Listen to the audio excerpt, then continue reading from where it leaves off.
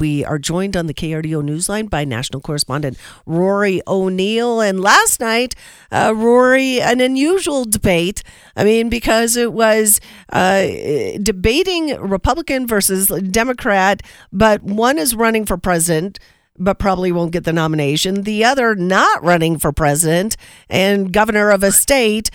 I mean, very unusual to have them vying against each other for what honors we don't know. Well, this is 2028 in a nutshell. This is a preview, I think, of what is to come, assuming that Donald Trump wins the nomination and that Governor Ron DeSantis from Florida is back at it again. It is likely that Governor Newsom will also throw his hat in the ring again in 2028. This was all set up through Sean Hannity.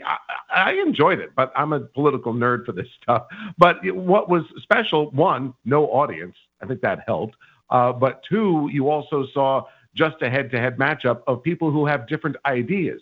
You know, we've been watching these GOP debates. There's another one coming up next week. They all agree for the most part. I mean, there are little things around the edges, but for the most part, they agree. Whereas in this case, you saw two governors, both with track records that they can either highlight or ignore, going toe-to-toe. And when it comes to that toe-to-toe matchup, really, what came out as far as some of those differences in ideology with what might be looked at as some of the, kind of leading minds of the parties moving ahead? Well, look, I think only political nerds like me were watching it in the first place. I don't think it was designed to draw in a general audience to say, well, let me make up my political philosophy based on this debate and conversation. So I don't think it brought in a lot of neutral parties. I think everyone came in, tuned in, wearing red or wearing blue, and was sort of set in their ways and cheering on or booing the appropriate person. So I don't think it was changing hearts and minds. It may go far to help Ron DeSantis reach out and perhaps find more donors. His campaign coffers have been getting a little tight lately. So that may help him in the short term, but we'll also see how this sets things up for 28. Both guys are still pretty young. And when you're talking about Ron DeSantis, this was a definite different feel from him than we've seen in the previous presidential debates where he's been a little bit more reticent. He came out swinging. He did, but he also had more camera time.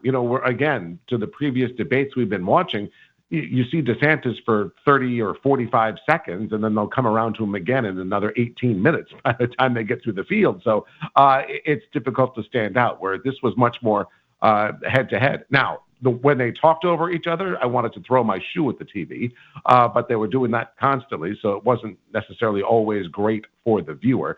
But again, it gives you that flavor of what these two competing philosophies sound like. And could it also maybe give some ammunition or, kind of practice reps to DeSantis for even future GOP debates to kind of help with what might be some maybe middling type of responses we've already seen coming out of his camp?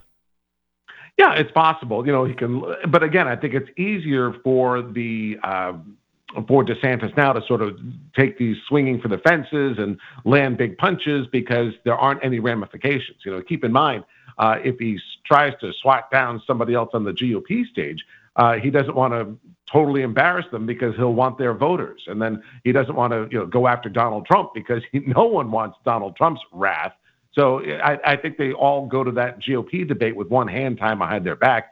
And in this case, they were using that one hand to throw some haymakers last night.